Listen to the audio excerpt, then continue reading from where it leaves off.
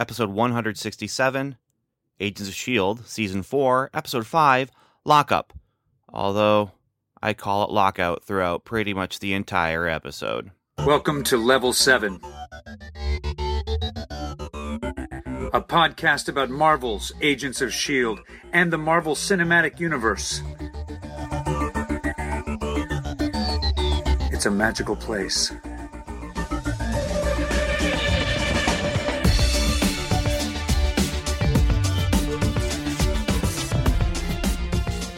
Hello, and welcome to another episode of Welcome to Level 7. This is a show about Marvel's Agents of S.H.I.E.L.D. and the Marvel Cinematic Universe, and this is episode 5 of Season 4, Lockout. And we are going to get some Ghost Rider action. We're going to get some Coulson and the team acting like a team, and we are, again, expanding our team here as we have another guest host for this episode, and that is Agent John Wilkerson.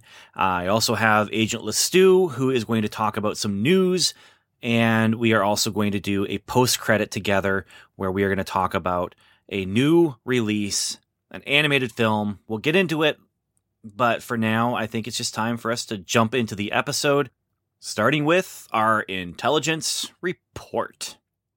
S.H.I.E.L.D. Intelligence Report.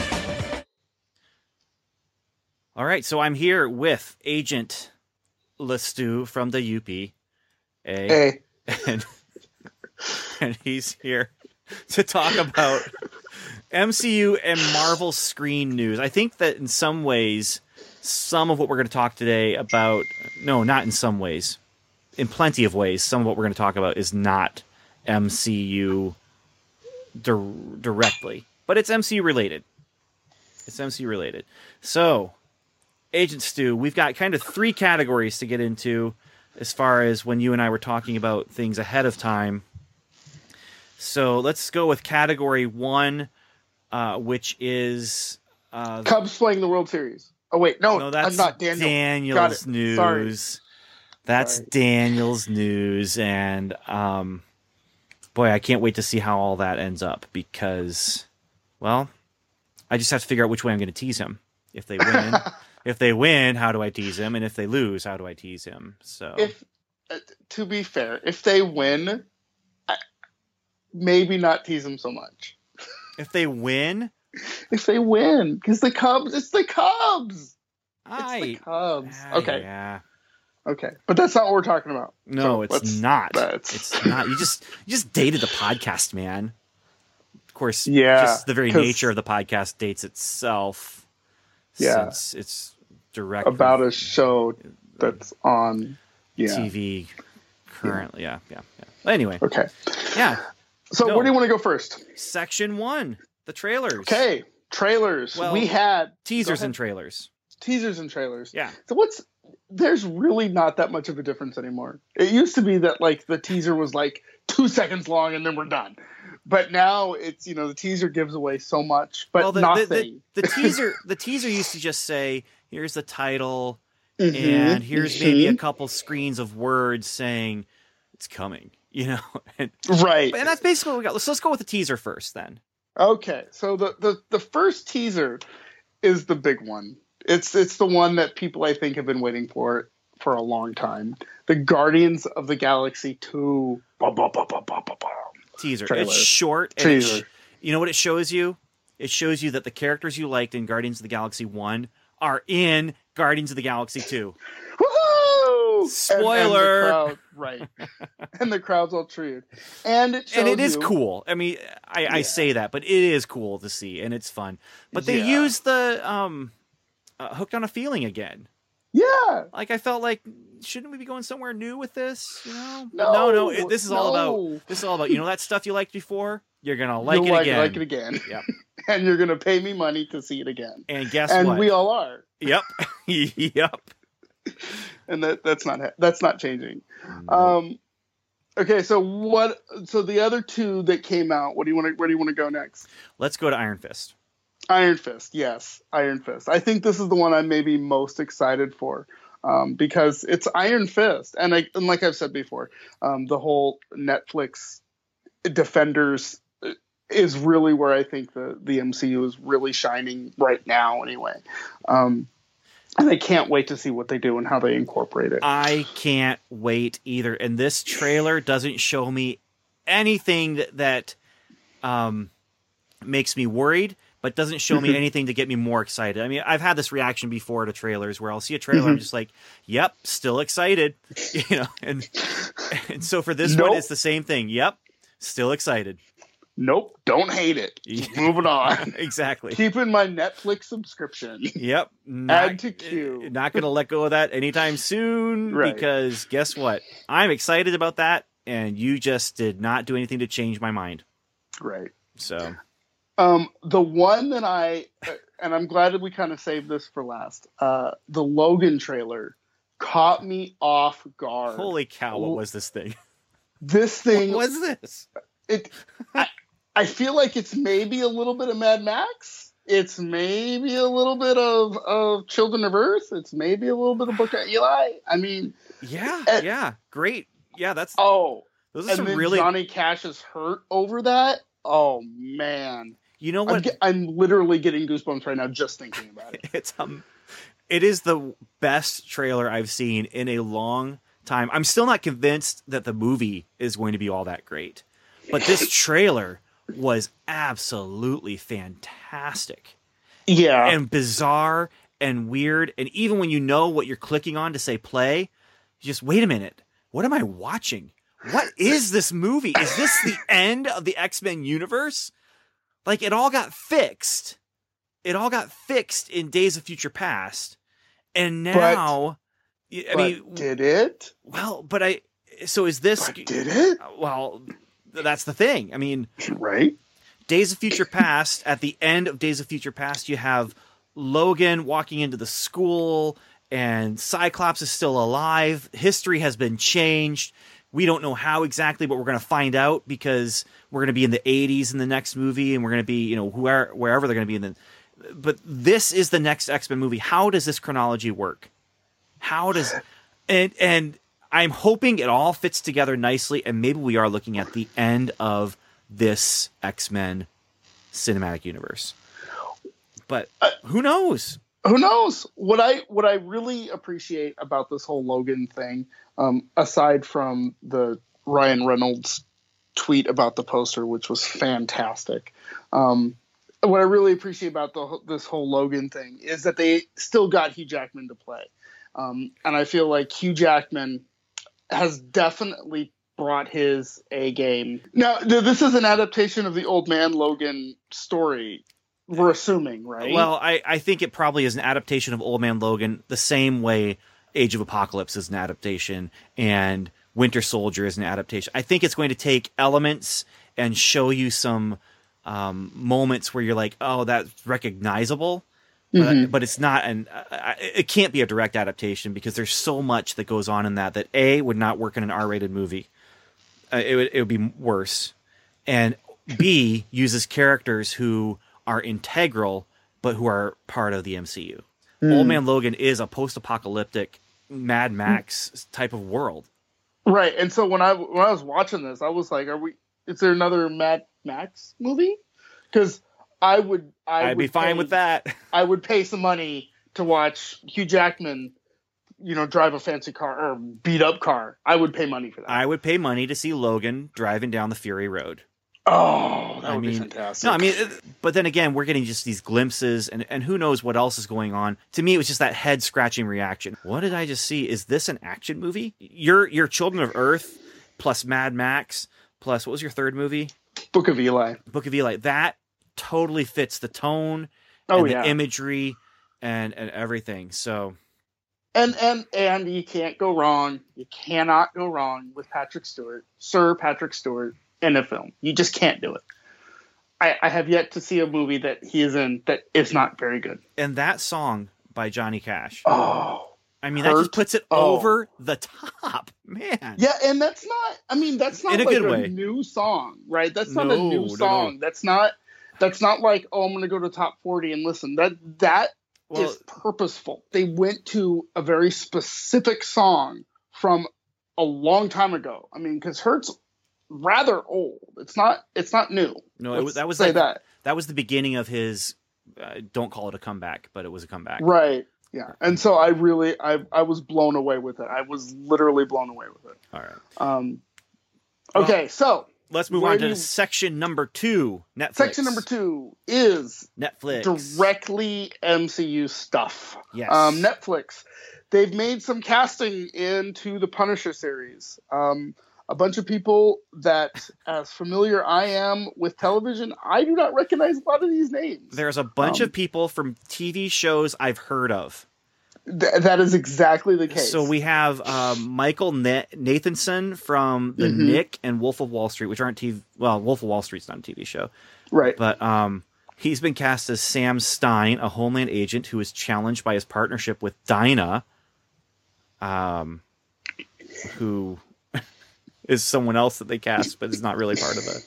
They don't give any credits for her, right? The only show from this list of things, there's Jamie Ray Newman from Bates Motel. I've heard of that. Plays Sarah Lieberman, Micro's wife. Paul Schultz from Nurse Jackie. I've heard of that.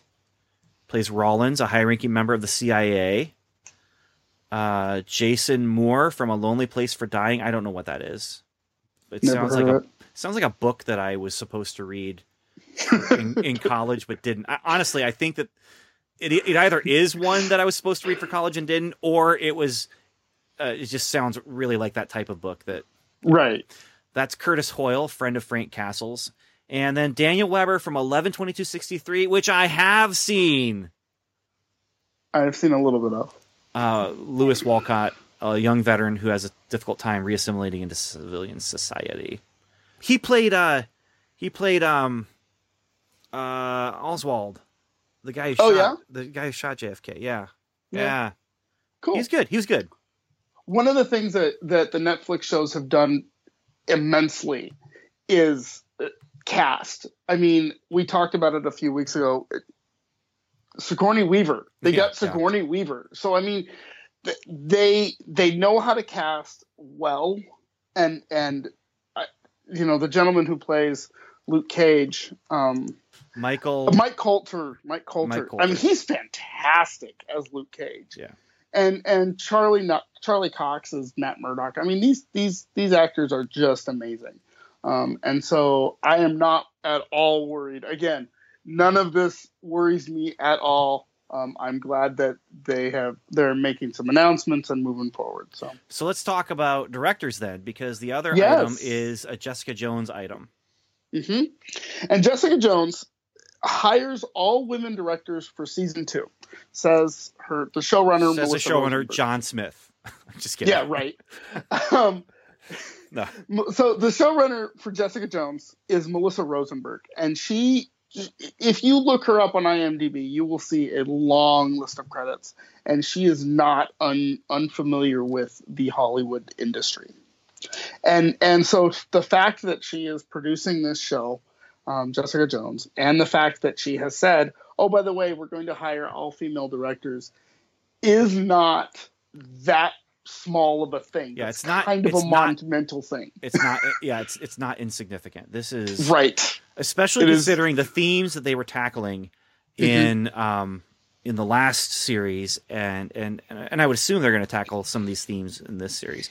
In fact, this is one reason why when we do come back to Jessica Jones discussion, it will not be all men talking about it. And that's probably good. Yeah, no, it's not probably good. It's not probably good. It is a problem that we noticed early on. I mean, Daniel and I talked about it on microphone, that we needed to get other voices into this conversation because of the things that the show is about.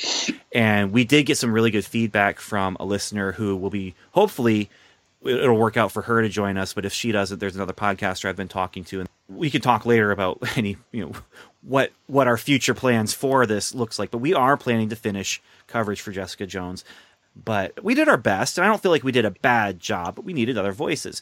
And for this show, this season 2, to have the directorial voice behind the show be all women, I think is it's a step in the right direction for giving voice to people who don't have as much of a voice. And right.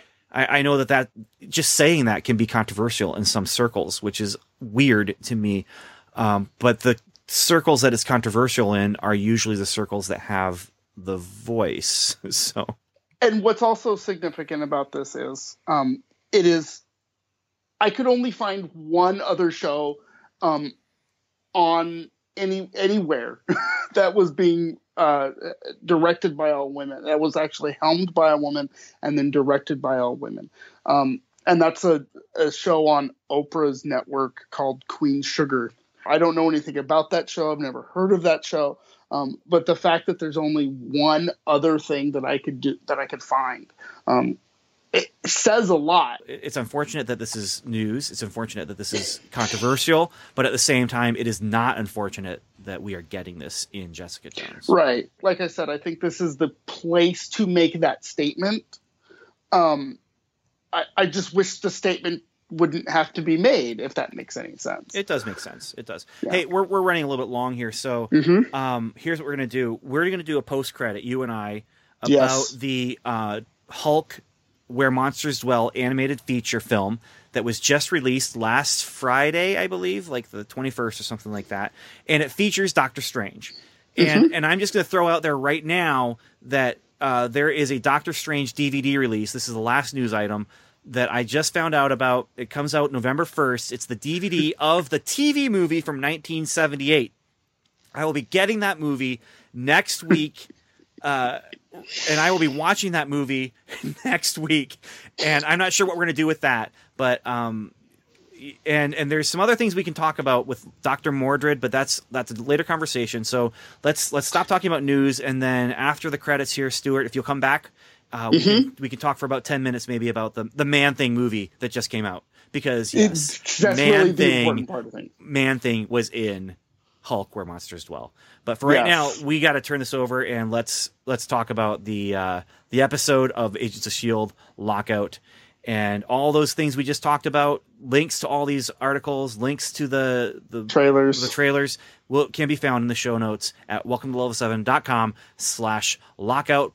But for now, let's talk about some Agents of S.H.I.E.L.D. Mission report.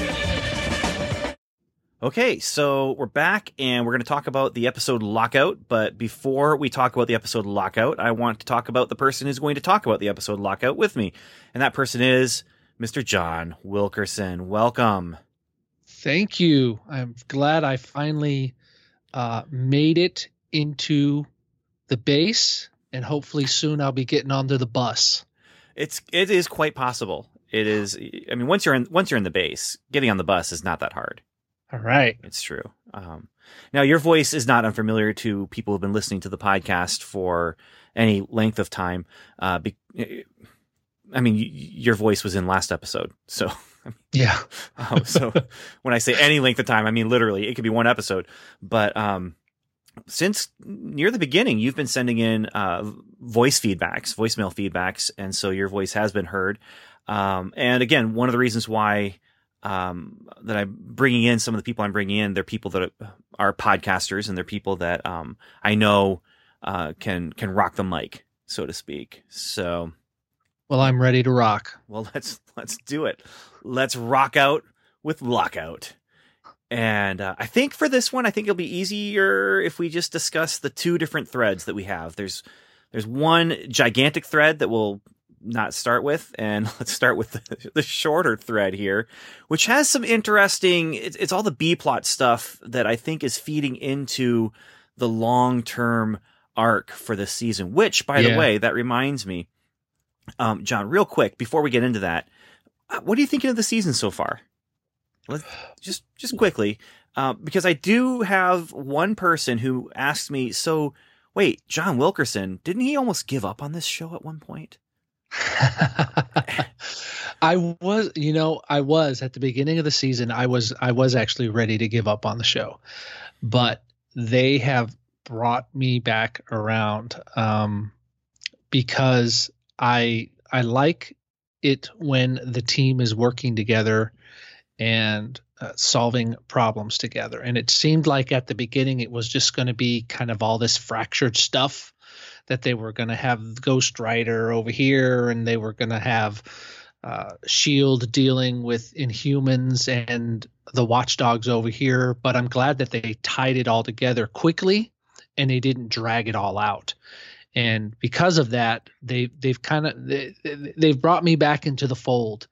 And I'll say, I mean, I'm giving it a B, the season so far, for a B. I liked this episode a lot because of the interaction between all the characters. And I think so far tonight's episode, well, last night's episode was the best episode to date.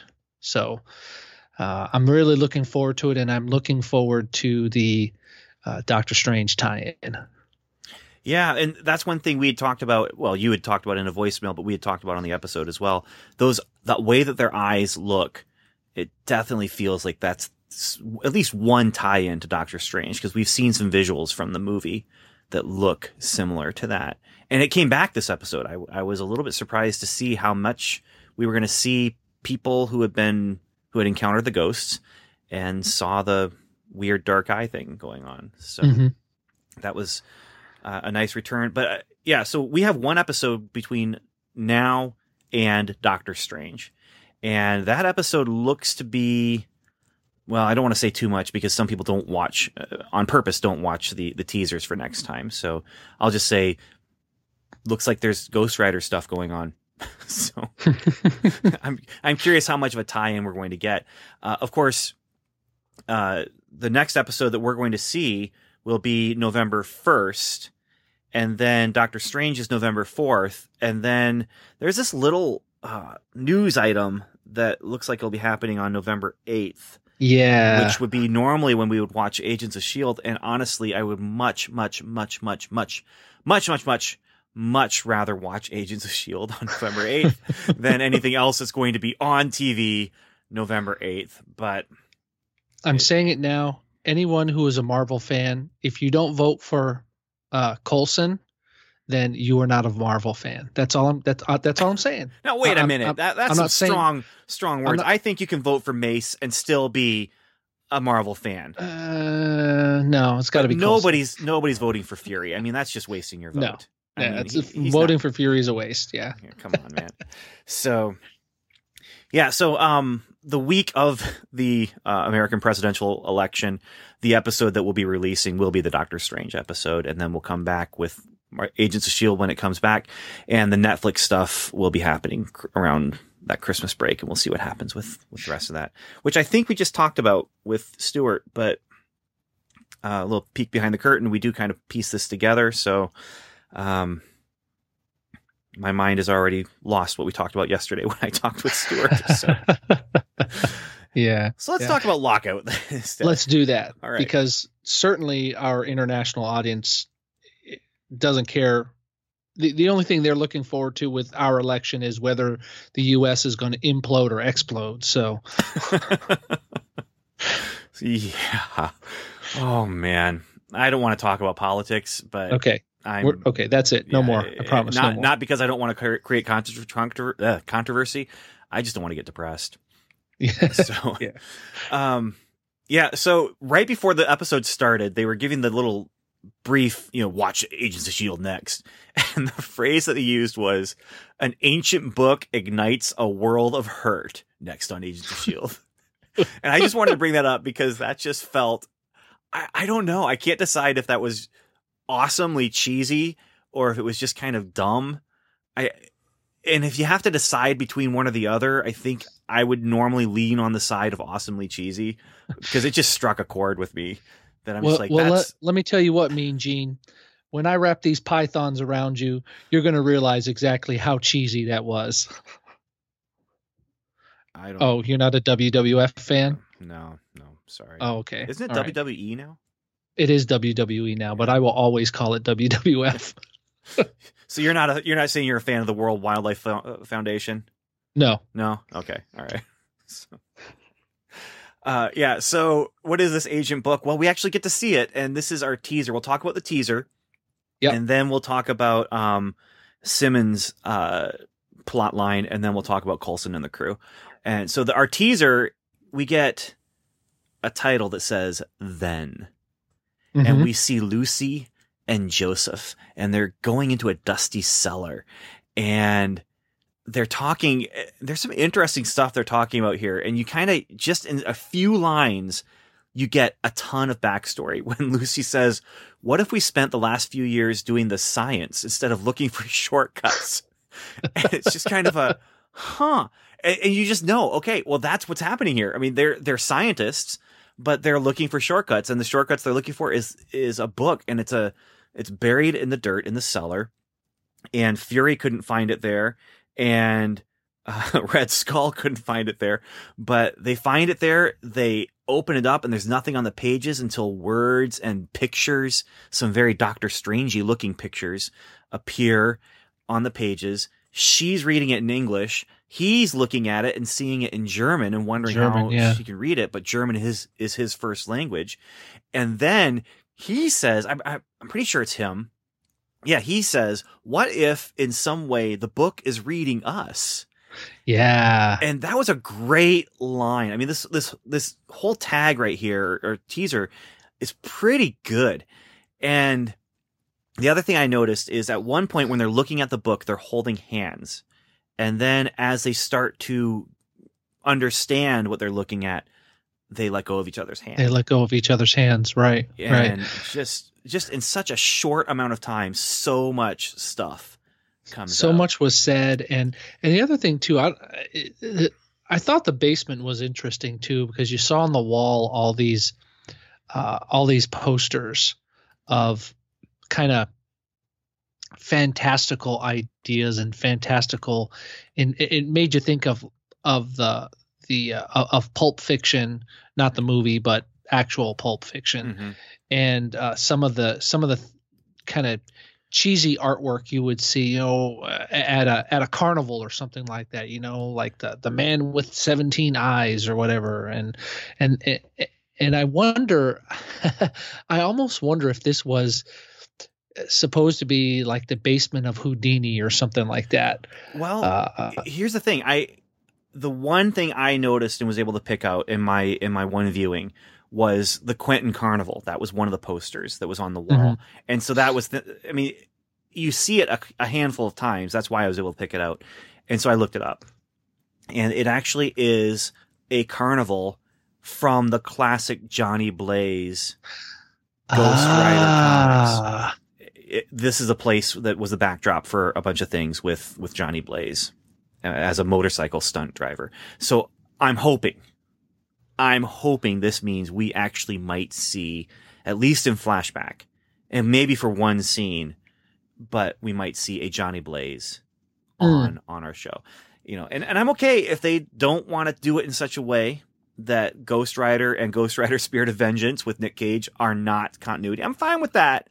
But I would love to see that Johnny Blaze is actually a part of our continuity here.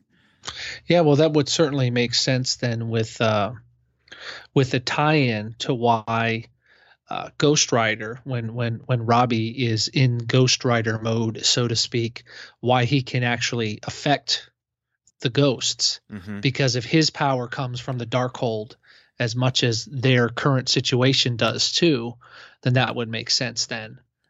Why he can interact with them the way that he can. Well, and I think the fact that Eli was involved in the Darkhold now, and we talked about this a little bit before, but in the comic book series that has the Robbie Ghost Rider, his uncle was involved in some dark magic things that were going on, and that's part of what happened that caused Robbie to get involved with this spirit of something. It doesn't seem to be the same Spirit of Vengeance, but it's tied into that somewhat. And so this kind of feeds into that. I thought they weren't going in that direction, but then you have Uncle Eli. Clearly, he was involved with these scientists, and it's quite possible that he was involved with this book, but got removed from the situation. And so we'll find out more for sure. Yep. But I do believe that this book, The Darkhold, has something to do with the creation of who Robbie is. So makes sense. I want to see more, and I'm ready to see more of that origin story for our Ghost Rider Netflix series that we're getting here on ABC. our Netflix series featuring Ghost Rider and Coulson and his team. So then, still in the teaser, we now get a title card that says "Now," and it's Joseph. He's in bed, and Coulson and Mac are there. He's looking at them. They're looking very nefarious with their eyes looking all evil and dark. But they are able to get in. They're able to talk to him and get a little bit of an answer from him. Where is the book? Where is the book? And he tells them that he buried it back where he found it, but it's too late because she knows. Right. And now it's too late because he's dead. And then we see Lucy with the book, and the pages do not reveal themselves to her, and she's getting she's freaking out. She's crying and screaming and everything because she's a ghost, and it is not recognizing her ghostly apparition hands. Yep. So that's our teaser, and that's our setup for a lot of what's going on in the whole Darkhold subplot that we have here. So, and that's also her motivation right now. I mean, we don't know exactly what she wants to do, but we can guess, what's pushing her. She wants to be healed, basically, of being a ghost. Right. And because I'm not convinced that they actually died. I think Ghost Rider has killed some of them, but I don't think that they died when they were packed away in those boxes and turned into ghostly extra-dimensional beings. I don't think they're dead. I think they're extra-dimensional, and they look zombie-like because they were wounded and they've been kind of stuck in that same state of being that they were in. Yeah, maybe they're decaying or something like that. Yeah, but yeah, so she needs some help, and so does our team. So yeah, Eli, he becomes the MacGuffin for us, and we will get into that momentarily. But for now, let's talk about Simmons. It's lie detector test day today. Yeah. And Simmons and Fitz, they're talking about how she can beat the polygraph. You can put the tack under your tongue or the penny in your shoe and all these things. And she's talking about, no, there's like 250 things they're looking at to see if I'm telling the truth or not. And so she gets taken in to do. Well, did you catch the little interaction there where Fitz is saying, "Hey, I can practice with you," and I can help you practice, and she makes a comment like, "Well, yeah, because you're so good at it." Yeah. Unlike some people, I'm terrible at keeping secrets. Yeah, referring to Fitz's keeping the secret about Ada. Well, and then she says something like, "I'm fine," or something like that, and he's like, "See, you're getting better at it. I believed you that time." And it's like, well, wait a minute. If you recognize the lie, you can't really say you believed it. And she does not accept the compliment. She is not happy about it. Yeah. The other interesting thing is Fitz is constantly referring to Ada as she, and Simmons is constantly referring to Ada as it. Yeah. So she's refusing to personify Ada, because she actually feels threatened by Ada, it appears. And she makes a comment about the fact that because they're sharing a bed, they should share everything. And I think, the first thing that I thought about that is I thought, I'm married. My wife, I'm sure, does not share everything with me. She shares the important things. Yeah. But there are some things that she only shares with her girlfriends and gets advice on, and it's vice versa. There are some things that I deal with that I don't share with my wife. So it's like, that's kind of like a false idea of just because you're in a relationship with somebody that you have to share everything. And that's not to say that we have to have secrets from one another, but there are things that are private. even when you're married. Well, and I would agree and disagree with you. I would agree that yes, you don't share everything. I mean, I know police officers who don't share everything with their spouse that happens at work because it's just terrible. It's horrifying in some ways. And I know that if I came home and told my wife every minute detail of my Tuesdays, which are just meeting after meeting after meeting, it would be just the worst conversation ever for both me and for her. But when you're talking about something like Ada, which, well, yeah, that's where, yes, you could hang on the everything that she says and say, well, no, not everything, but Ada, yeah, that one Ada you should would share. Probably be something you should share. Yeah. Now, I could forgive Fitz for him not recognizing maybe the threat that Ada, as a beautiful female-looking AI, might pose to his significant other. I could forgive him as being clueless and not recognizing that until she makes it evident, which right. I think she has.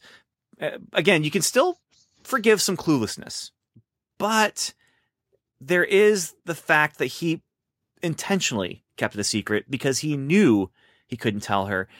In his defense, it's polygraph day, Right. I mean, he knew that if he told her, it would have to be revealed to Director Mace. And that's another thing that they say. He doesn't trust Director Mace. Yeah. And so, yeah. So with Lie Detector Day, she goes in and she's taking the polygraph test, and they ask her specifically about Hydra. Are you now or have you ever been a member of Hydra? And she answers yes. And the guy's like, excuse me, what? And then the question he asks that really hangs things up is, do you have information, or have you had information you should report up the ladder to Director Mace? Yeah. She doesn't answer. And then she says, well, it's a very wide ranging question. And before she can be implicated by this, Director Mace comes to take her away. Well, and the system starts to flag her too. Yeah. I don't know if you noticed that. And you think that that's why Mace is coming? Yes. Yes. Is because that's. And so then we get some. The next thing that happens with them is the director needs facts to help back up himself in a debate with. I'm just going to call her Ellen because that's the name I caught. About the Inhuman war on humans. And I got really nervous for Simmons because right now she's beaten. We find out that he's not brought her in because of the polygraph test. And it's quite possible that because of the interruption, she'll get away with it until he says, I think it would be better if I literally had in my head what's in your head. And she says that's not possible. He holds up this device and says, yes, it is. And I'm just thinking, oh my goodness, is he going to mind probe her? Is he going to mind meld with her? And she's going to have to try and keep her thoughts on just the debate and try not to think about the things. I'm thinking, how could they even portray this on television? I mean, you could portray this in a comic book because you could do the thought clouds or the caption narrations or stuff like that. But how can they show her trying not to think about the things that she doesn't want him to hear? And then he says we go live in 15 minutes. And then I realize my mind went in a completely wrong direction. Right. It's just a microphone and an earpiece. And I found that particular scene was pretty interesting too. As soon as he held up the earpiece and the microphone, I had figured it out. But up until that point, I was thinking to myself, okay, what's going to happen here? Because they do still have the Tahiti technology there. Yeah. So if they wanted to. Wasn't there like a mind reading device or something like that? Maybe it was a mind control device that they had in Agent Carter. I'm trying to remember now, but it's been a while. Man, I need to watch that again. Not that I have time to, but yeah. So he goes into a debate live on TV with Ellen. It's Nadir. That's what it is. Yeah, Senator Nadir. She is an advocate of the Humans First movement. And we find out a little background about him. He is the hero of the bombing in Vienna, and they show a picture of him protecting someone, and that's why we know that he's a face that the public trusts, is because he was a hero at this event. And so the debate begins, and he's not listening to Simmons. Like, she starts giving him answers, and he wants facts from her. And that's what I realize is, like, he's not being rude. He can do the spin. He can do the PR. It's the facts that he needs from her. Right. And so there is some interesting stuff that comes out of this. She asks, what is S.H.I.E.L.D.'s purpose if it's not protecting humans? And his big answer and the big takeaway is Inhumans are human. Right. And then the one thing she can do to throw him off guard, and it throws Simmons off guard as well, is she brings up the A plot, this prison situation, that a prison has been compromised by agents of S.H.I.E.L.D. And he says he's got the PR, that he's got that down pat. He doesn't know this is going on, but he says, you know what? I can't comment on an ongoing situation. It's completely under control. Now, we come out of that scene when we go to talk to, C. Coulson again. It's not under control at all. But, our boy Mace, he knows how to spin the PR. So, yeah. And so this is Ellen Nadir, who is the person from 2 episodes ago, I believe it was, who we saw on TV, and then who was in the tag scene. And some watchdogs were reporting to her. Right.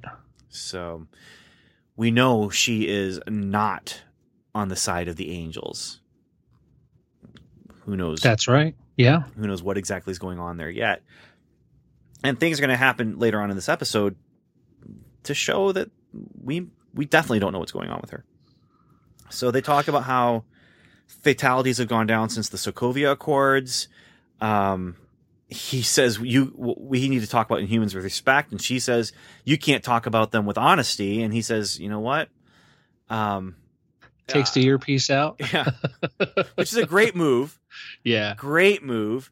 And one of those drop the mic moment kind of things where it's like, I'm taking the earpiece out because I'm going to go off script and I'm going to do something. And he outs himself as a Inhuman. Yes. And he says people like me that are different should not be hunted down.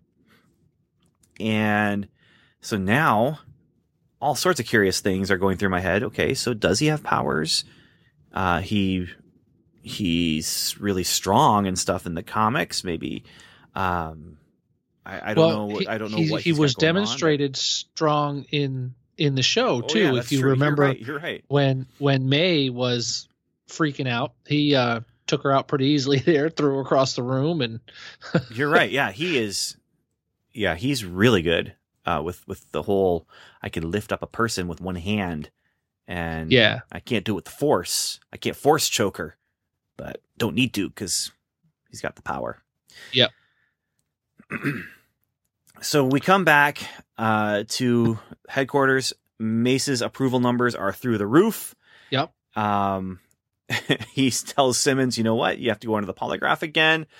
And Simmons says, well, there's all these different things you can use to tell if someone is lying. And if I had to go to the polygraph again, I'm not very good at lying. And they might ask me what I thought about what you were doing today with your little announcement thing. And I might have to say that the director told a lie on TV. Yeah. And so about being in Vienna. Well, yeah, I couldn't pick up what the lie was, though. I couldn't tell if she was saying that he was lying about being in Vienna, lying about being a hero in that situation, or I wonder if he's lying about being an Inhuman. I wonder if he's not an Inhuman and actually could be either a super soldier or an android. Yeah, that's a good question. I think the lie is about Vienna, about whether or not he was a hero there and what he did. That seemed to be kind of that's what I got from it. Was that she was kind of saying, well, you won't be so popular if people find out that you're not the hero that everyone thinks you are, and so that's kind of the direction that I thought it was going, but yeah, who knows? I think it's left intentionally vague, and whether or not it's no matter what it is from what we're talking about, it has to do with the way things went down in Vienna, I think. Yeah. And I think we're going to find out more about this whole Vienna situation. But I like the way that they teased it here, showing the magazine cover and the photos and stuff like that, and making it part of a news show. And it just, I like the way they did that. So she's exempted from further testing. That's what comes out of her little gambit here. And it works. She doesn't have to lie for the polygraph. Who knows what's going to happen with her relationship with him now that she's played that card. But at least for now, she has protected Ada, and she has protected Quake. Yeah, and she has protected all these other things she has to lie about. Yeah, so. I would actually be happy to see if she all of a sudden gets demoted, and now she's back on Coulson's team and working with the team, and so the team's back together. It wouldn't surprise me if something like that happens. Since he doesn't trust her anymore, he's going to move her down the chain there to make sure that she can't acquire any more power or any more secrets on him. Or is it going to be a keep your friends close but your enemies closer? Yeah, like he doesn't want to let her get too far away from him because what would Coulson do with that information? Or is it going to be a Cold War between the two of them, where okay, you've got that information, but here's what I can do to your friends if you reveal it. Or I'm curious where that's going to go. And as friendly as he seems, as much as I've liked him so far, we have this tag scene that gives us reason not to trust him. Yep. Where he meets with Ellen Nadir, and she has footage from the prison, and she's going to release it to news sources. ABC specifically. Yeah. Hey, it's synergy. ABC is not only the network that is producing the show, but it's owned by Disney, and Disney's they're there. They meet as if they have known each other, and being in politics and stuff. Clearly, I mean, it could be just a professional knowledge of each other, or it could be something more than that. But then the question comes, what do you want? So they're obviously, at first I wondered, are they working in cahoots with each other? But they're at odds, I think, with each other. And I'm not sure exactly what kind of odds they're at, if it's that they're both coming at the same problem from different angles, if they both are on, that I don't know. I don't know, and I don't think we're supposed to know at this point. He says, what do you want? And that's what I'm asking. What do they want? What does she want? What does he want? Because she's in bed with the Watchdogs. She might be the leader of the Watchdogs for all we know, for what we can tell. And so you have the leader of the Watchdogs, the leader of S.H.I.E.L.D. They're coming together. They're meeting in the backseat of a car. That can't be good. Yeah, what can you take from that? Yeah. Yeah. What was interesting to me is it was a very comfortable meeting. And so that's a good word. It makes me think that they've been working together for a long time. And maybe she already knew that he was an Inhuman. And maybe the shock on her face was the fact that he actually revealed it more than, oh, you're an Inhuman. But it seemed like they kind of were piling around, and they moved in the same circles at some point, and there was no displeasure or disgust in her voice when she was talking to him. Because if she really doesn't like Inhumans, then you would think that either she would be expressing some kind of fear of being around him or some kind of distaste towards him. And that wasn't there in that scene. What I'm hoping is that with her, they're doing something that we're not going to expect. Like maybe she is trying to play this from that. She is actually a supporter of Inhumans, or maybe even an Inhuman herself. Yeah, but she is getting herself involved, or she is drawing people out by supporting the Watchdogs, or it's that whole kind of selling arms to one side of a civil war, when the civil war is done, what's going to happen? Maybe she is possibly supporting the watchdogs in order to further her own ends, but maybe she is on the side of angels or whatever. But at this point, we don't know much of what his motivation or hers is. And I think what we knew about him has been turned on its head a little bit, because he's not as clean and innocent as he originally seemed. So, right. Yeah. So anything to add there with Director Mace or Simmons or Ellen DeDeer before we get into Coulson and the team? No, I think we pretty much covered it. All right. So Coulson and the team, they are going after the Darkhold, and the only way they can go after the Darkhold is to go and get Uncle Eli. Yep. Also, Ghost Rider not invited to go and get Uncle Eli. Because, and the way it goes, I love the conversation he has with Quake. He's like, I should be down there getting answers my way. And she's like, you've been murdering people while possessed and on fire. Like, they're not going to go for it. And then he says, he says to Mac, I should be down there, and going after them. And Mac's like, dude, you only kill people who deserve it. But down there, everyone deserves it. So you can understand there's some problems there. But when Coulson and May go down, they meet with some of the people in the prison there. And at first, I'm thinking May is noticing there's stuff that's wrong. And at first, I'm thinking, have the prisoners all escaped? Are the prisoners running the prison? And then you realize, at least the warden guy, he's been touched by a ghost. Yeah. Or touched by a fallen angel. Can we back up just a little bit? There were a couple of interesting exchanges that happened while they were on the way over to the prison.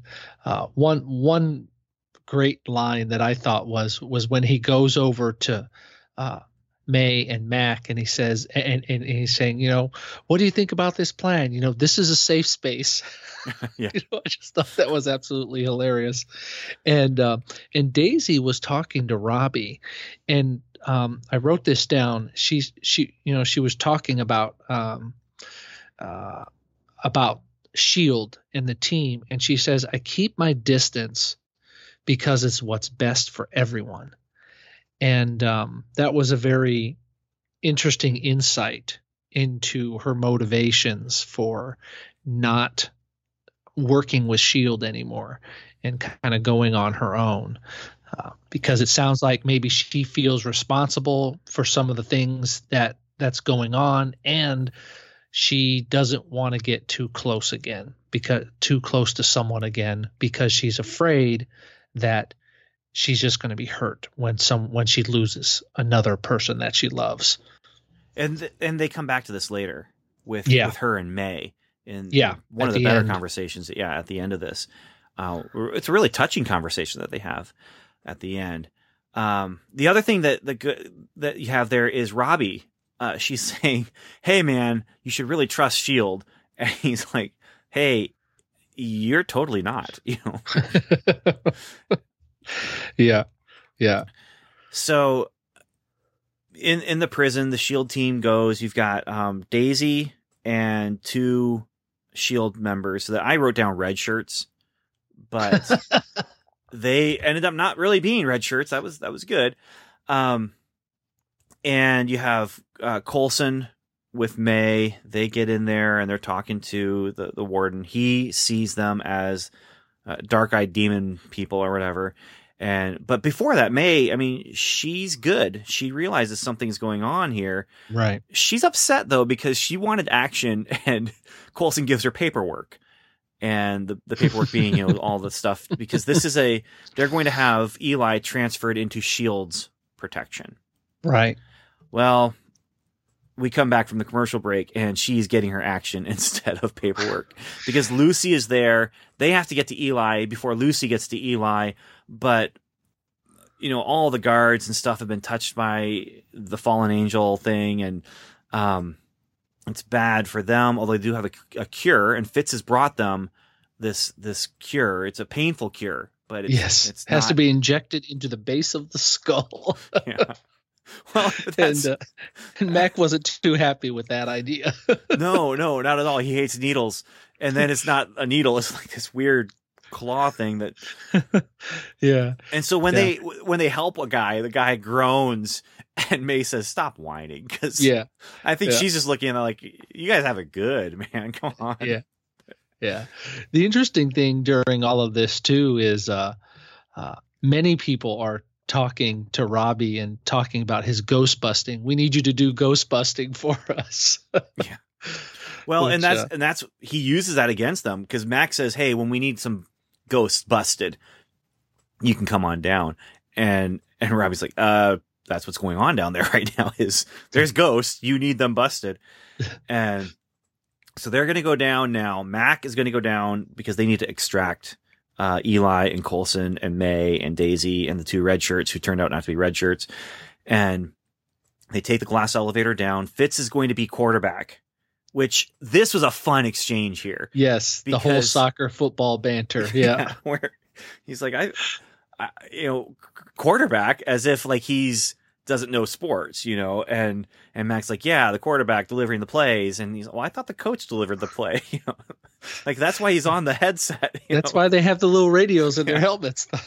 and I just, that was a good twist right there, and so they take the glass elevator down, and Mac and Ghost Rider, they go off on their direction, and you have a bunch of exchanges here. I didn't bring you down to settle scores. Ghost Rider, Robbie sees this guy who was a 5th Street gang member. And this is messed up stuff, because he's in the middle of all this and he has to fight the demon now. Yeah. He has to fight the spirit of vengeance or whatever it is that he has.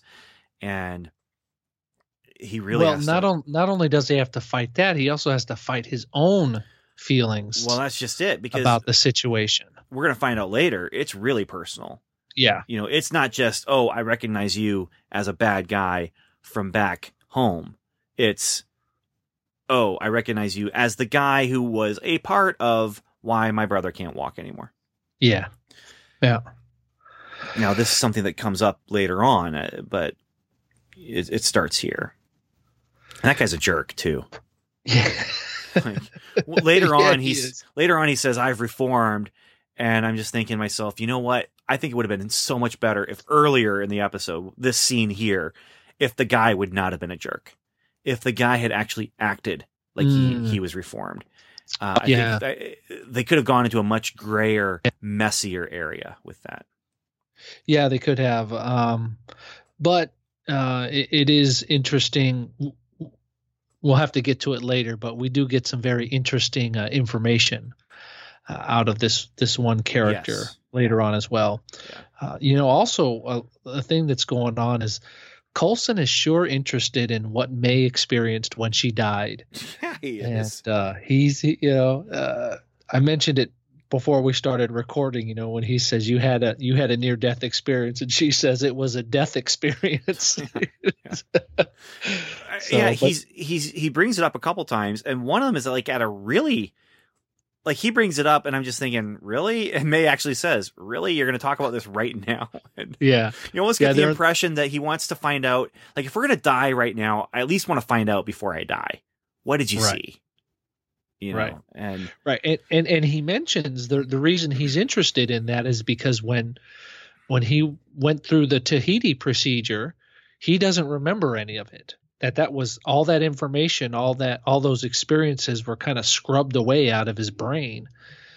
So he doesn't remember what it was like to die. Well, but you want to go there? Let's go there right now. Yeah, because sure. Her answer, he says, he's pushing. What did you see? What did you see? Her answer, what she saw when she died. Saw him. Yeah. She saw him. What does that mean?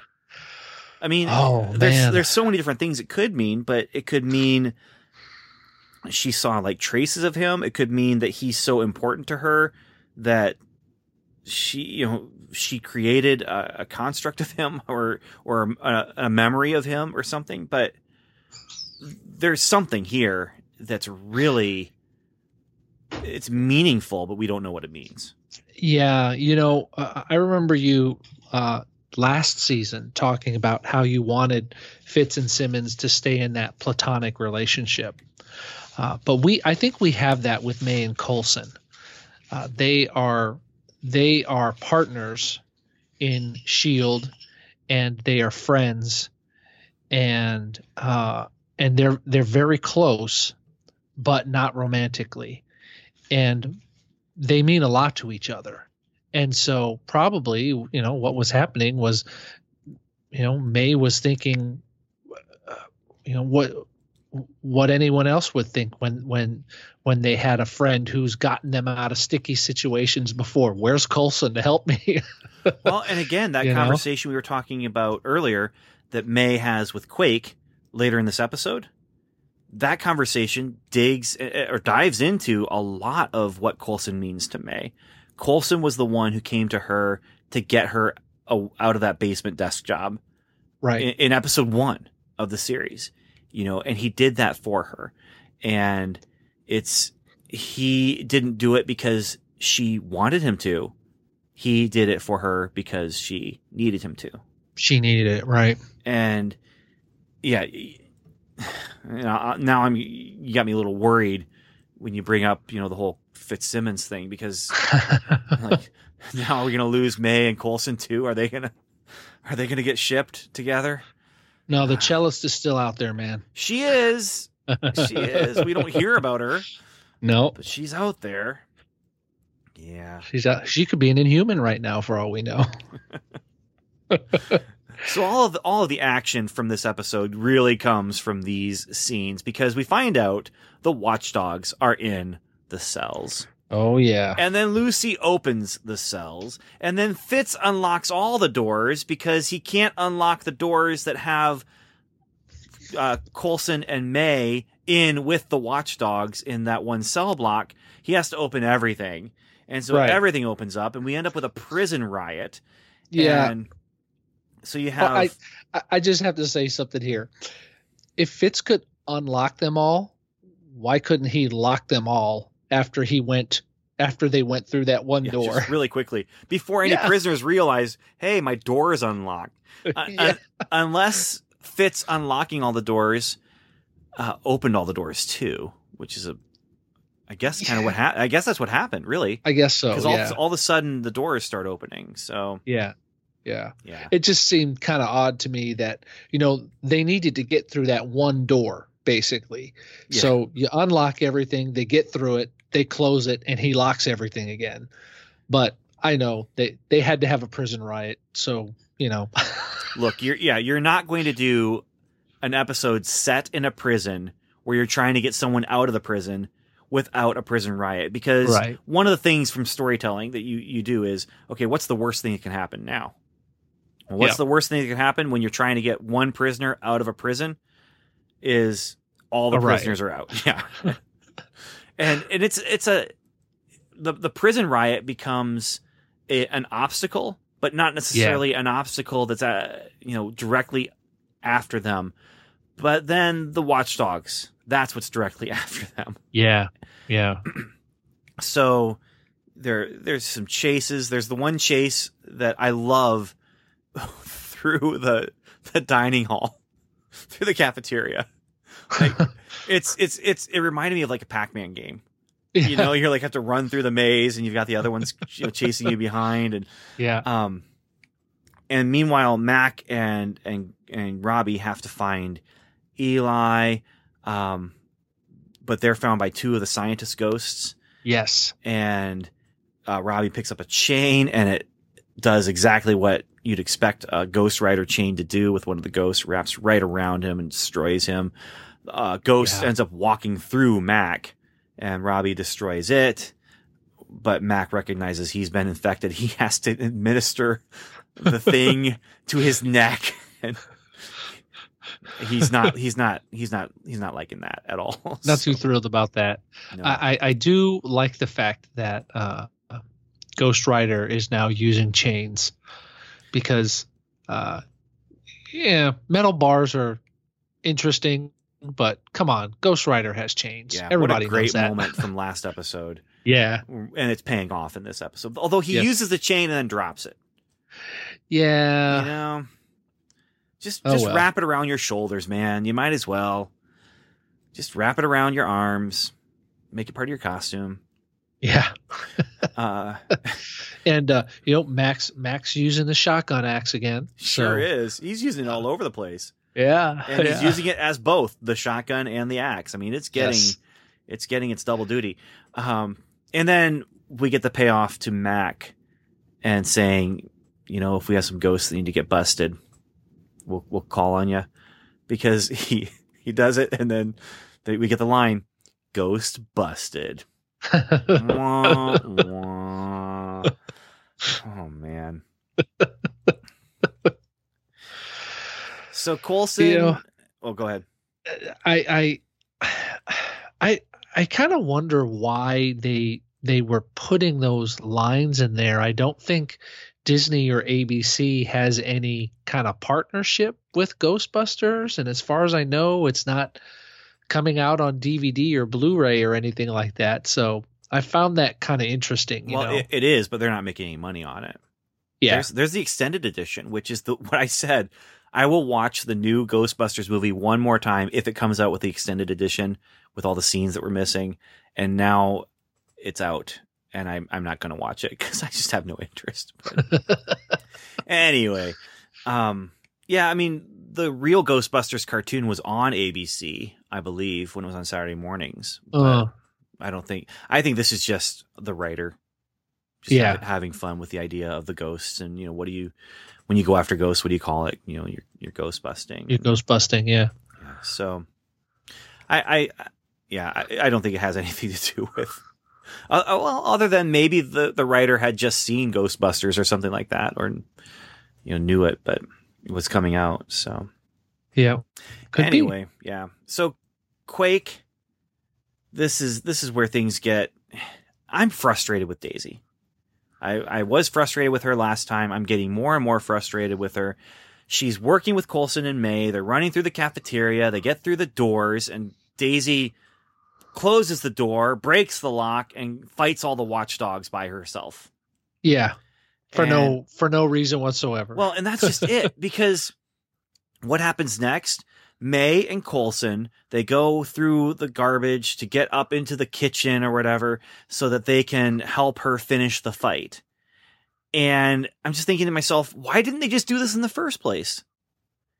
They're running from these guys, but why didn't they just stop in the cafeteria and say, "All right, Quake, we're going to do it. Let's go for it." May is awesome. Coulson has his shield in his hand, which he got to use earlier, which was awesome.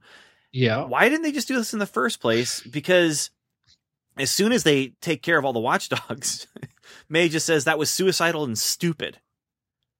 Well, and the other thing is too, for her to take them on alone. If Coulson and May could have gone, again, this is John's logic brain kicking in. I know they need a fight scene in there somewhere. And it was a pretty decent one too. It was a decent fight scene. It really was. But if Coulson and May would be safe by Daisy breaking the handle on the door, well, she could have just kind of gone through the door and broke the handle off and wouldn't have had to fight all these people. Well, I think she was keeping them safe. She broke the handle so they couldn't get back in. That could be. That's what I was taking from it, is that she closes the door, she breaks the handle, Coulson and May can't open the door now, and she's going to fight these guys and give them a chance to get away. Yeah, but I mean, I've kind of felt like it went both ways. But I mean, the only reason they were chasing the three of them was because Quake's an Inhuman. And so I guess the idea was they won't go after Coulson and May because they want to get the Inhuman anyway.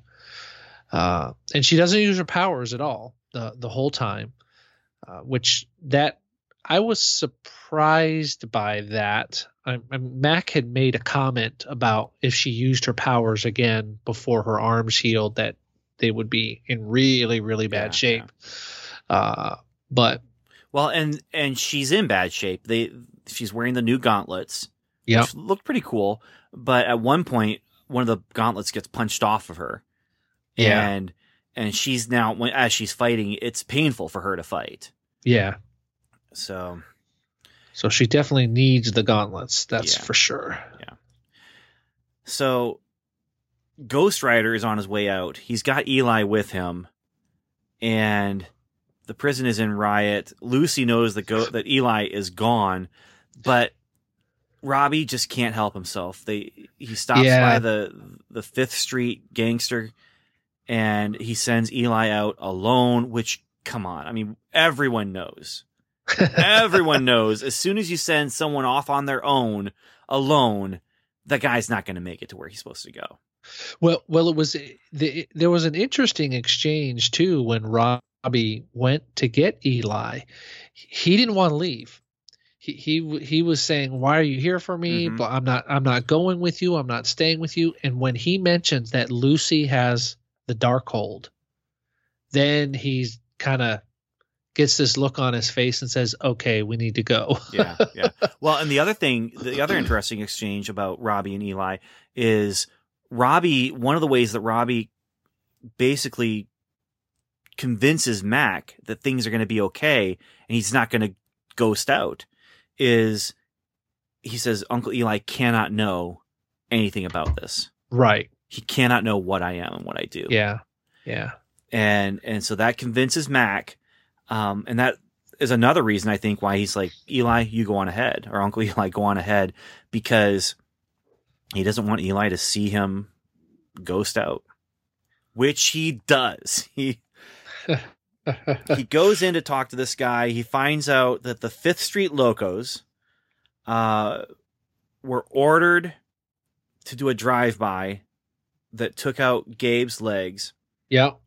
And that it was a hit. Yep. This was not a random drive-by. This was a hit that had been put on Gabe and or Robbie. But the guy, he doesn't know who ordered it. You know what I wonder what came to mind was if maybe they were driving Eli's car and the hit was meant to be on Eli. Because I get the impression that in the timeline that maybe Eli was not in jail yet, possibly, or maybe the hit, or the other thing it could be is maybe Eli was already in jail and somebody ordered the hit as a threat against Eli to get information from him about what he was doing with the Darkhold or whatever. So it's a couple of ways it could go there, I think, and it'll be interesting to see which way they decide to go. Yeah, and the way they present it, they definitely are coming back to this. Yeah. So now this guy, he doesn't know who ordered the hit. The only people who would know who ordered the hit are now dead. They were burned alive. They're crispy critters right now. And he says all of them are crispy critters except for one. And now he is going to get fried. And so we get... And he does. fried 5th Street Loco. And he goes out, he kills the guy. The riot stops. And all the prisoners in that cell block run into their cells and close the doors. Yeah. That was pretty funny. So then the police are on the way. They get outside. Eli's not there. Like, no one is surprised that's watching TV right now.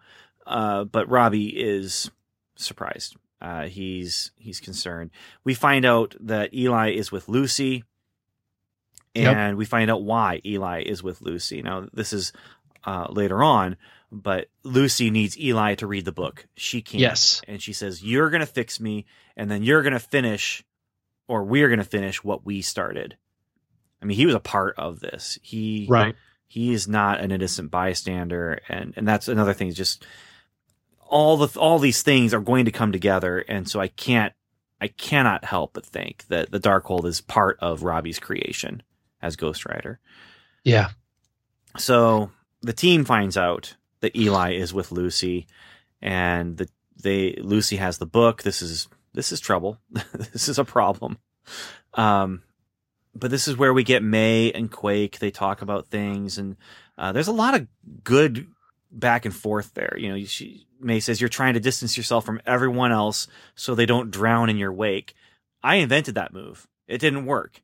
And you know why it didn't work? Because of that guy right over there. And, you know, you don't get to choose who cares about you. What a great line. That's a great line. You don't get to choose who cares about you. And how many situations can you think of parents and children, or children and parents, or, you know, grandparents who care about kids who, you know, the parents aren't in the picture anymore. And so now the grandparent is acting as the parent, and the kid wants to rebel against that. You know, you don't get to choose who cares about you. And then she also says, Lincoln wouldn't want you killing yourself over what happened. But Quake's like, you know what? I'm leaving anyway, and I'm just going to sit here and cry. And so she does. She sits there and cries. Yeah. It's really clear. You know, May makes it very clear that Phil Coulson, when he decides that he likes you, he is going to be your biggest advocate, and he is going to be there for you no matter what happens. And you know, he's like that friend that sticks closer than a brother. You know, he's there, and he is there to, whether you want him there or not, he's there to help you. He's the friend that no one would not want. I mean, you want that kind of friend in your corner, but because he cares the way he does, you might not want him, because you can't wallow in self-pity when you have a friend like that, unless you're going to push that friend away, because he's going to try and pull you out of that. And yeah, I mean, Coulson, I love Coulson this season. I feel like we're getting back to the Coulson that just made me really enjoy the character. In, you know, first season, I'm loving Mac this season. May, you know, she's been up and down, but you know, with the whole ghost demon vision thing, she hasn't had a lot of chance to do much. But this episode, she got to do some good stuff and have some good moments with other characters. Robbie, I'm enjoying. It's Quake. It's Daisy. I'm trying to remember. I feel like I defended her in first season when people were dogpiling on her. I think you did. and now I'm feeling like, you know, I feel like Coulson, you know, I defended her and she's just pushing me away. And I don't, yeah. So I'm hoping they're able to turn this around, but I feel like we've gone through this arc with her a couple times already.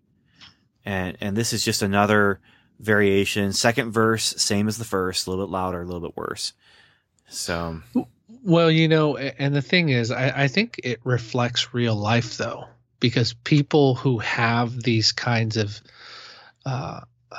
emotional, you know, deep-seated emotional problems, it doesn't just go away. It's just kind of with them all the time, and I think that's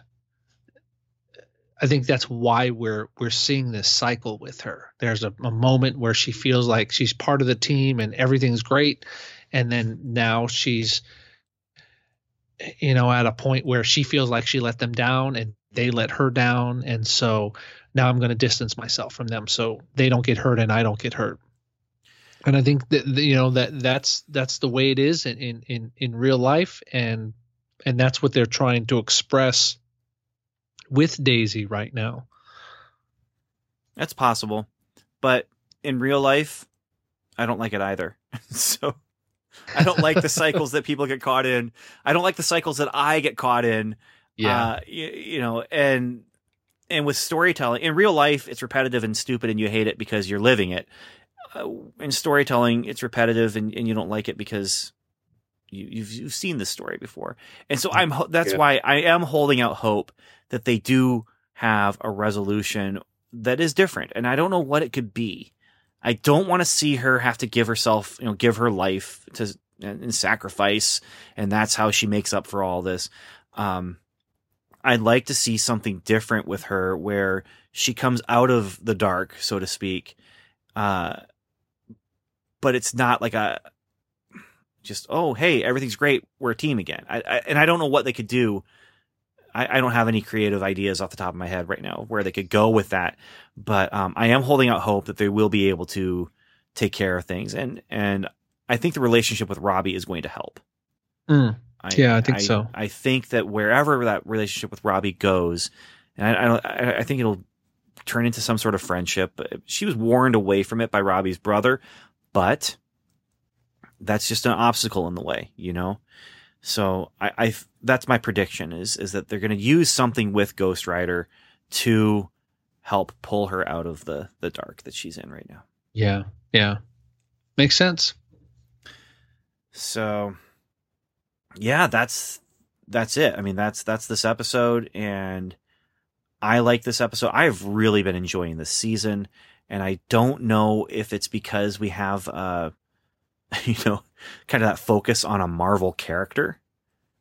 And so we're in, the first half of the season they're calling it Ghost Rider. Right. And so right. I don't know if it's because we have that going on, or I think it's just a combination of all the stuff that's going on. And as long as it leads up into a nice resolution of the Watchdog stuff, and, and maybe the Watchdog stuff won't be done this first half of the season. Maybe it'll be the full season long. Who knows? But I'm liking what they're doing. They could ruin it. Sure. If they want to, they could definitely take things in a direction that I would not like, but so far so good. I'm enjoying stuff right now. So. Yeah. This particular episode I really liked a lot because it was very straightforward, linear story. And we went from one thing to another, but and really kind of one tense moment to another, but in all of that, there was some really good character development. Yeah. Well, I think that we can shut this conversation down and turn it over to some listener feedback and get some field reports. What do you think? Sounds good. You gonna stick around for it? Yeah. All right, let's do it. Shield Field Report. All right, John, so we have 2 emails here, and okay. One is from Agent Dallas. Subject line is Season 4, Episode 5. And here's what he says. First part is in regards after listening to the last episode's podcast. To add to the discussion about the seasons pivoting around certain themes, each season seems to parallel a theme from the films. It was said that the Inhumans were original to the show, but I would say that the Inhumans paralleled Guardians of the Galaxy, especially with all the talk of the Kree. Obviously, this season is dealing with the mystical side of Marvel. On May knowing Ada, I took her saying, "Why have you been keeping her from me?" I took that as, why hasn't she met Ada? I think it's in context with her complimenting her personality. Something I skipped over was James's complete 180 on being Inhuman. This was a small problem in the overall episode for me. I understand that after what happened, he has some reservations, but to just turn on his own by helping a terrorist group seems much. I just would have liked to see him go through it to reach that reason. For example, we saw Daisy go through it and why she made the decisions she did. But with James, we saw him being controlled by Hive, and the next thing we know, he is working at a fireworks warehouse. Maybe we'll get an explanation later on. Something would be nice. I had said something about Ghost Rider getting his own show. This is what I was referring to. And it was an article from comicbook.com where Gabriel Luna, the actor who plays Ghost Rider, said Ghost Rider may get his own show. He says there are some rumblings going on. On S.H.I.E.L.D. being surprised about different happenings, I take it as they see files and such as myths. Just because you see the file doesn't mean it will prepare you for the actual event. Plus, I take it that Coulson has seen a lot, and when it comes to these things, he's just looking for answers and isn't all that surprised. For example, when the Destroyer came to Earth. Must be one of Stark's. Lastly, I looked at pictures from the Doctor Strange to see the eyes.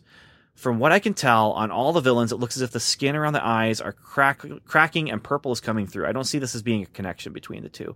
Now, for this episode, which is short, great episode. We are moving both storylines forward, which is great. I'm glad that we got Daisy back with the team. I thought her new gauntlets were awesome. I definitely think the Darkhold storyline is the first half and the Watchdogs are the second big bad. Jeff Mace was in Civil War. Maybe. Hopefully we figure out what was going on there soon.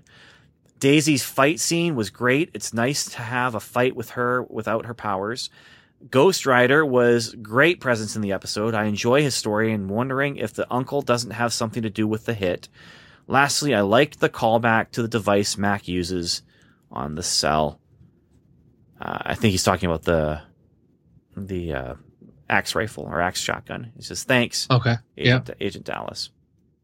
So, yeah, so kind of going back to Ada, and if May knows that Ada is an AI or not. I'm in the minority, I think, right now, based on last week's host and this email here. 2 versus 1. That's the minority, you know, so. What do you think? I think she knows. Okay. I think she knows that Ada is an AI. Tie score. All right. Yeah.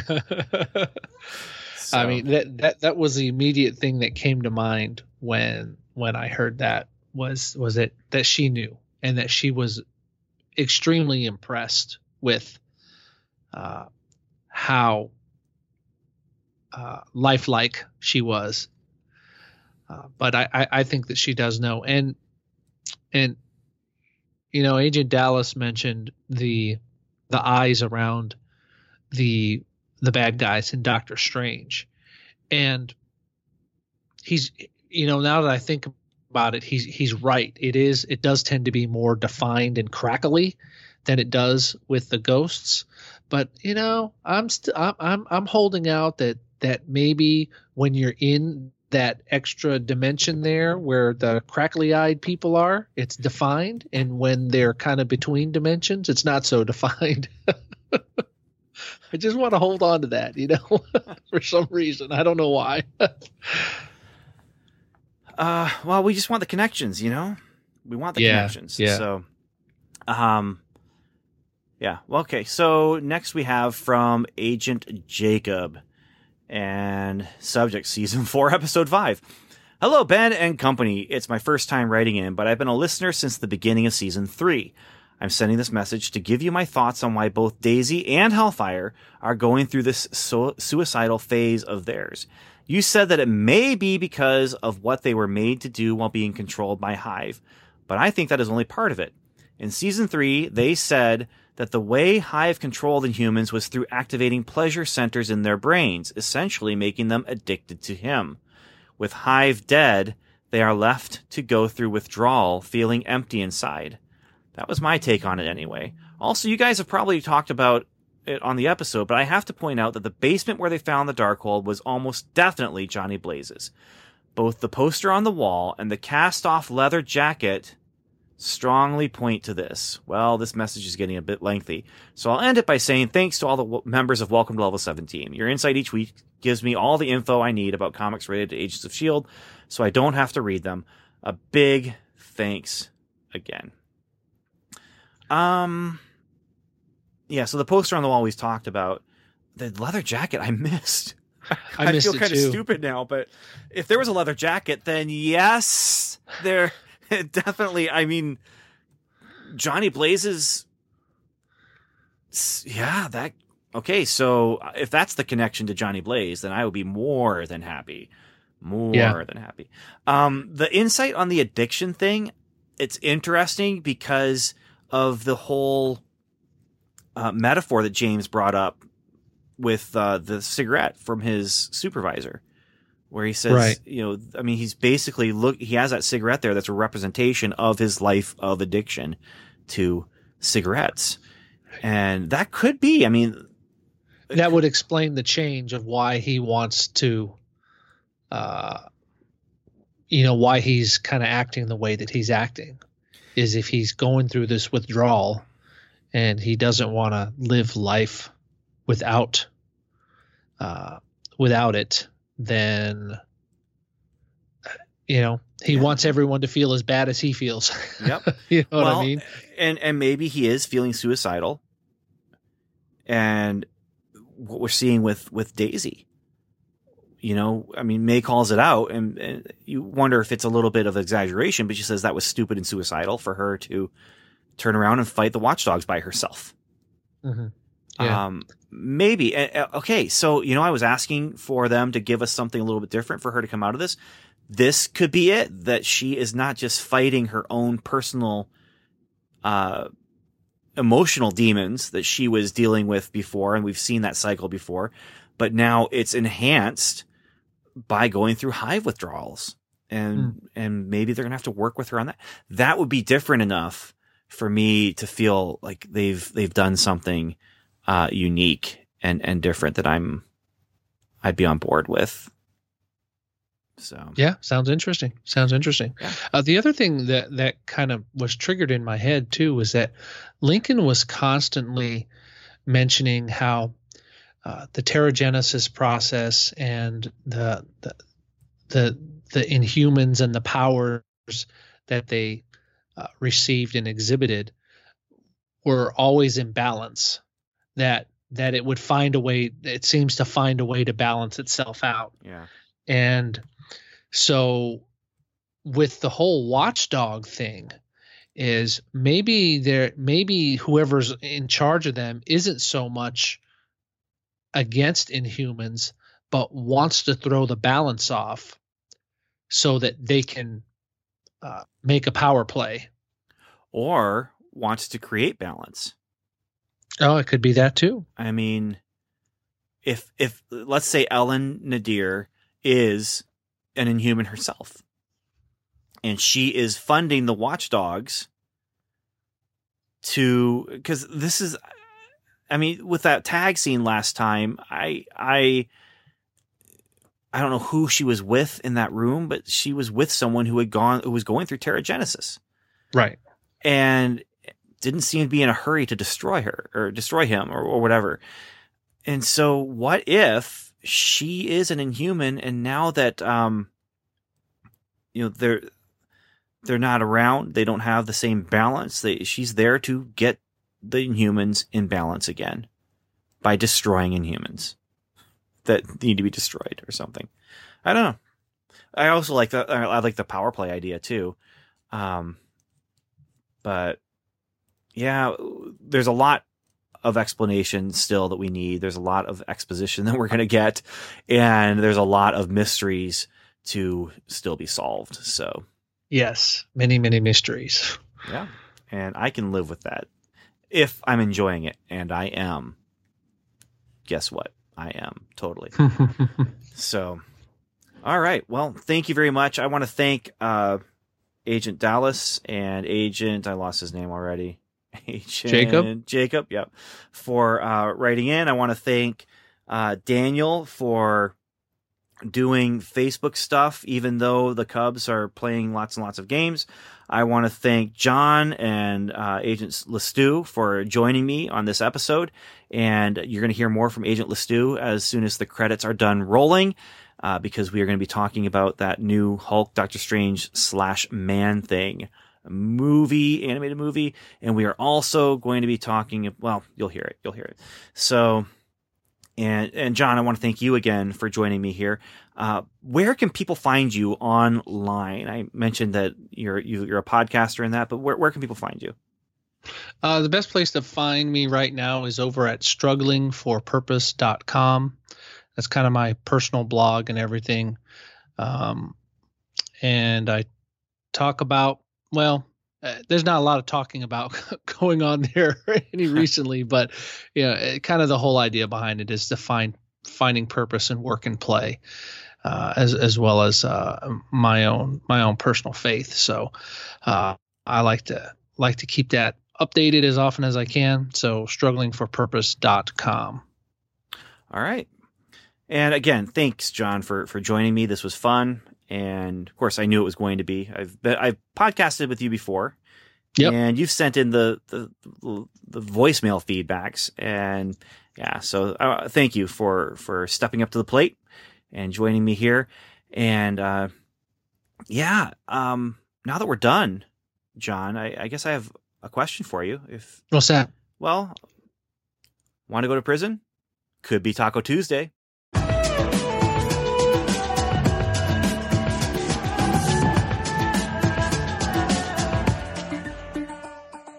Thanks for listening to Welcome to Level 7. You've heard us. Now we'd love to hear from you. Go to welcometolevel7.com/feedback where you can contact us through our website.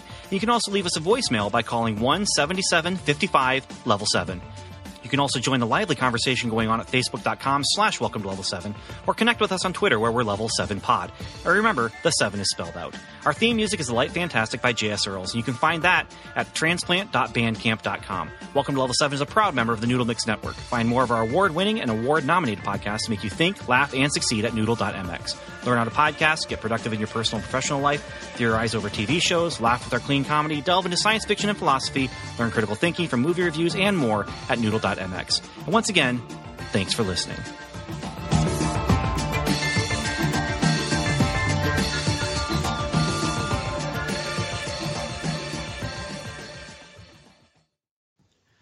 Okay, credits have rolled.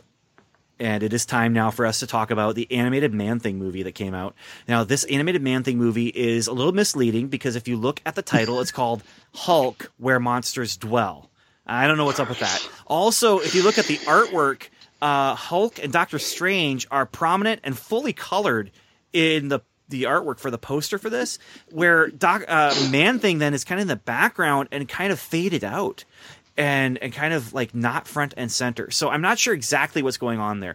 But the Man-Thing animated movie has happened. It is here. I rented it. And it's not available on DVD anywhere. You can rent it on Amazon.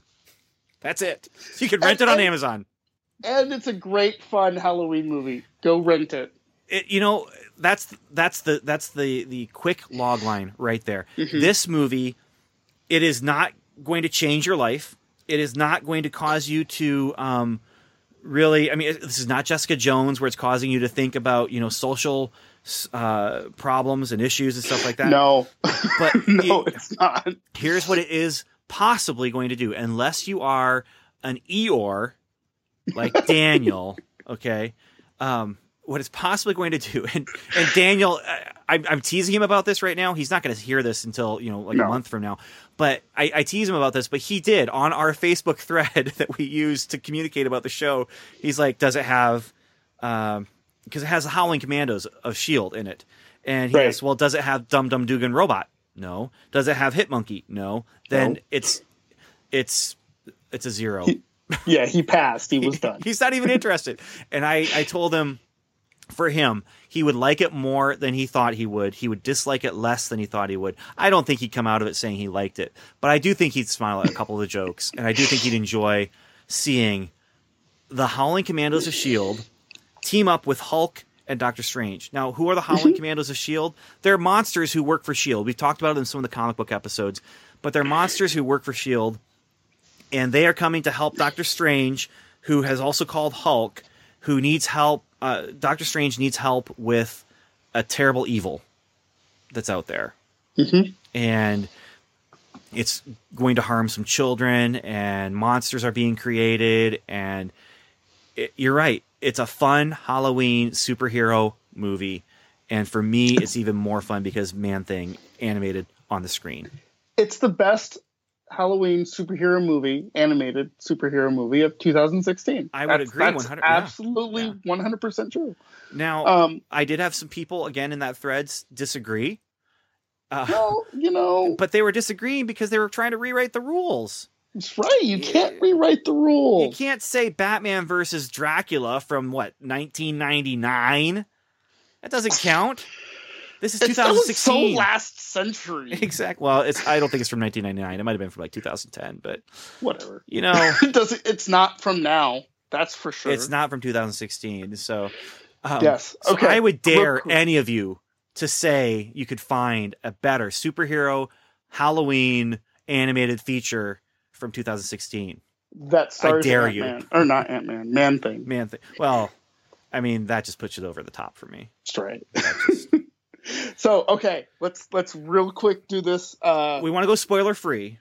Spoiler free. Spoiler free as much as possible, because if people watch it, I want them to know, So how many Jasper Sitwell, zombie Jasper Sitwell body parts are you going to give this? Okay, so zombie Jasper Sitwell limbs, because in the movie you have a vampire woman that I can never remember her name. Nina Price. That's right, Nina. And so she's from the Van Helsing crew and from the Tomb of Dracula stuff, and she's a vampire. You have Warwolf, who's basically a werewolf that has lots of weapons, and he lost an E. Super sarcastic, and sometimes he's even funny.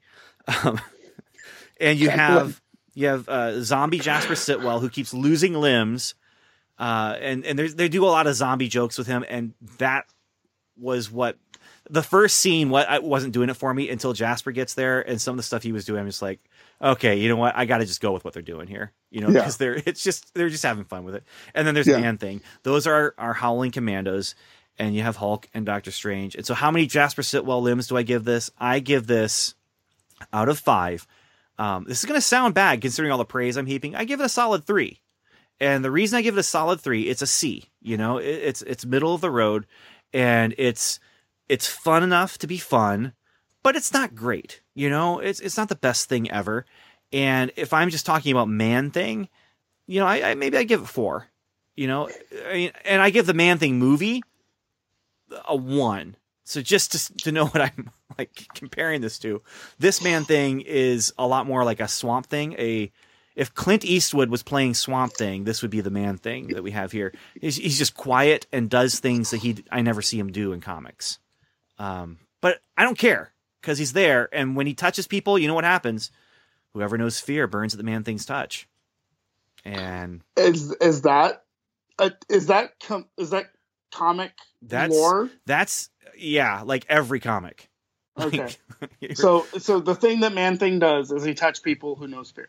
And he in the comics he's attracted to emotion, and fear. So fear is a strong emotion, and a lot of times the stories in the comics end with someone being touched by the Man-Thing. He reaches out for them because of the strong emotion, and then they end up burning, and so it causes a bad guy to not do something bad, or sometimes it causes a good guy to have something horrible happen to them. And so in this case, the way they use it, especially at the beginning, when he's touching the Hulk, and you're like, okay, what is the Hulk scared of? And there's a mystery. Act 1 is a mystery. What is Doctor Strange trying to do? Why is he bringing people in? And what's the deal with the monsters? Act 2 becomes and 3 becomes this multi-dimensional Doctor Strange. Only Doctor Strange could cause this story to happen, but only the Hulk can do the things that Doctor Strange needs to win. And the Howling Commandos are there for not quite only comic relief. They do some stuff beyond that, but yeah. So, but I give it a 3. What about you, Stuart? What's I give it a 4. 4 Jasper Sitwell limbs, because that's how many he has. That's true. That's true. I really liked the there's some internal conflict that happens in this Act 2 part of things That's true. I really dug that, and I would like to see that explored in. I'd love to see Mark Ruffalo deal with some of that, and he kind of does in Ultron, but I mean, I'm not sure. I don't know. There's a lot of inner conflict between Banner and Hulk that I think is a really strong story element, and I think I'd like to see more of that. Yeah, Act 1 feels like a Doctor Strange movie. And then when you finally get into Act 2, that's when you get into the reason why Hulk is the title character. Because of that stuff you're talking about there. Now, all the characters need to be there for the stuff that's going on and for the resolution. It's none of them are wasted and none of them are there extraneously. But you're right. The stuff they do with Hulk is some good stuff. It's stuff I've seen before, but I feel like they kind of dealt with it in a different way, especially when they're talking about, like, what does Hulk fear? He fears something. And it's under the surface, and so he burns at the Man-Thing's touch. But at the same time, it's again part of the mystery. What is he afraid of? And you have Nightmare. Nightmare is the villain, and that's honestly my one complaint. Nightmare sounded like I don't think it was Mark Hamill, but he sure sounded like Mark Hamill doing Joker. So I don't know. The last movie I saw Mark Hamill did, and he didn't actually say anything. Yeah. A moment of silence now for Mark Hamill's moment of silence. I still got goosebumps the first time I saw it, and the second time I saw it, and the third time I saw it. No, I said he didn't say anything. I wanted him to, though. I was so when there was one point where the scene is happening, and before they cut to the credits, I'm just, he's not going to say anything. I wanted him to say something. And then the credits come, and I'm like, no! I wanted him to say something! So, anyway. By the way, we're talking about Star Wars now. Yeah. Okay. So anyway, this movie I enjoyed, and I would recommend. I would say that it's kid-friendly, mostly. There's goofy zombie humor, and there's dreams, and there are children in danger. Mm-hmm. So I'd say, I'm not going to let my 5-year-old or my 6-year-old, he's almost 6 now. I'm not going to let him watch it. I would have possibly considered it if he would have been maybe 9. Yeah, or 8. I'm thinking 9 or 10, somewhere in there. I mean, depending on how familiar they are with comics and stuff like that. Yeah. But it's not the best Doctor Strange thing I've seen this week. It's not. The best Doctor Strange thing I've seen this week is Dr. Mordrid. So on Amazon. Wei Yun. Or Shran, yeah. Or Shran. Jeffrey Combs. Dude, so I find this 1978 Doctor Strange movie. It's on Amazon. I pre-order it. It's going to be at my doorstep on November 1st when I get home from work. But then they give related products. And I look and I see this related product called Dr. Mordrid. And I'm like, what the heck is this? And I'm thinking it's like an asylum movie, like a current movie that is kind of, a mockbuster for Doctor Strange. No, this is from 1992. And there's a trailer for it. And we will have links in the show notes to rent the Man-Thing movie if you want, but also to see this trailer for Dr. Mordrid. Ladies and gentlemen, friends and family, this is astounding. And I sent a link. It said, guys, watch the trailer. Just watch the trailer to this movie. And I think that's all you really need. I don't think you need to get the whole movie. No. But watch the trailer for Dr. Mordrid. It's on Amazon.com.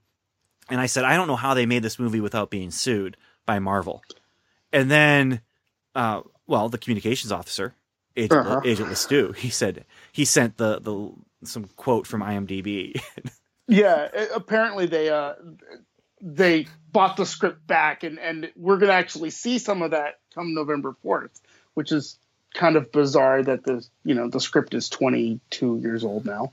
But so 1992, they had the rights to Doctor Strange, and it is this company, and this is around the time, remember, for Salinger's Captain America, for Dolph Lundgren as Punisher. And so you have Jeffrey Combs as Doctor Strange versus the one alien guy, the alien assassin from X-Files. And that's right. You watch. That's right. Oh, yeah. You see the bad guy and you're just like, oh my goodness, I know that. Oh, that's who that guy is. But the costumes, the imagery, everything is Doctor Strange. It is Doctor Strange. The 1992 computer graphics just make me... and they were using stop motion too. Yeah. There's a stop motion T-Rex skeleton fighting a stop motion Triceratops skeleton. And there's... So watch the trailer, guys. Watch the trailer. And really, if that doesn't happen on November 4th, I'm going to be sad.